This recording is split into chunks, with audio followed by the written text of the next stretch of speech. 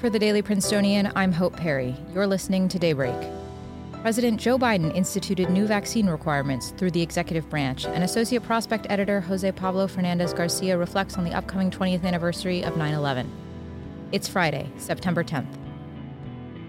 In a speech from the White House on Thursday evening, U.S. President Joe Biden announced that the Department of Labor is set to require businesses with 100 or more employees to either get vaccinated or be tested weekly for COVID-19. Congressional Republicans were outspoken against the plan, with Texas Representative Dan Crenshaw deeming it, quote, insanity. Colorado Representative Doug Lamborn claimed it, quote, abused the power of the executive branch. During the sweeping address, Biden also said that he would be invoking the Defense Production Act to produce more COVID-19 rapid tests, including ones that can be used at home.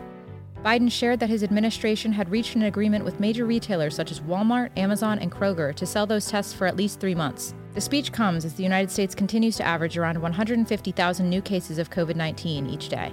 Yesterday, the Department of Justice sued Texas over the state's controversial new law that bans abortions after 6 weeks of pregnancy. Attorney General Merrick Garland called the bill, quote, clearly unconstitutional under long-standing Supreme Court precedent. Although the lawsuit was filed in a federal court in West Texas, it's likely that the Supreme Court will weigh in at some point. On campus today, expect partly sunny skies and temperatures in the mid-70s. Tomorrow will mark the 20th anniversary of 9/11.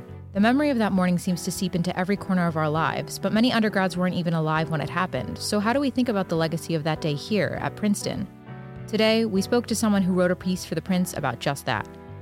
Hello, I'm Jose Pablo Fernandez Garcia. I'm a junior in the French department, and here at The Prince, I'm an associate editor for The Prospect, the arts and culture section. So, Jose Pablo, what was your vision for the piece? How did you even begin to approach the process of thinking about 9/11's impact on a campus level?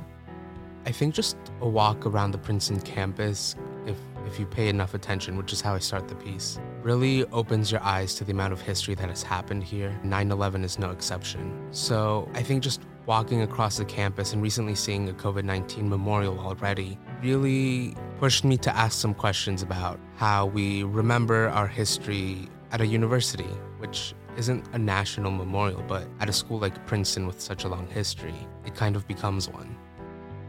Is there anything you want to emphasize about this piece to our listeners?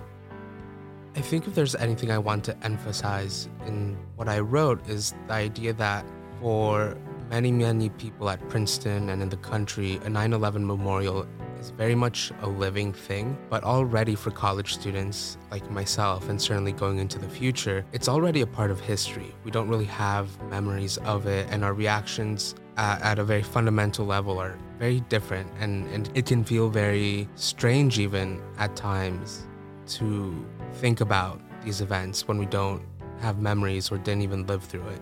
Be sure to read Jose Pablo's piece titled Visiting Princeton's 9/11 Memorial 20 Years After the Towers Fell. Thanks for joining us, Jose Pablo. Thank you. That's all for Daybreak today. Today's episode was produced under the 145th Managing Board of The Prince. Special thanks to Jose Pablo Fernandez Garcia. Our theme was composed by Ed Horn, class of 2022. For the Daily Princetonian, I'm Hope Perry. Have a wonderful day and a great weekend.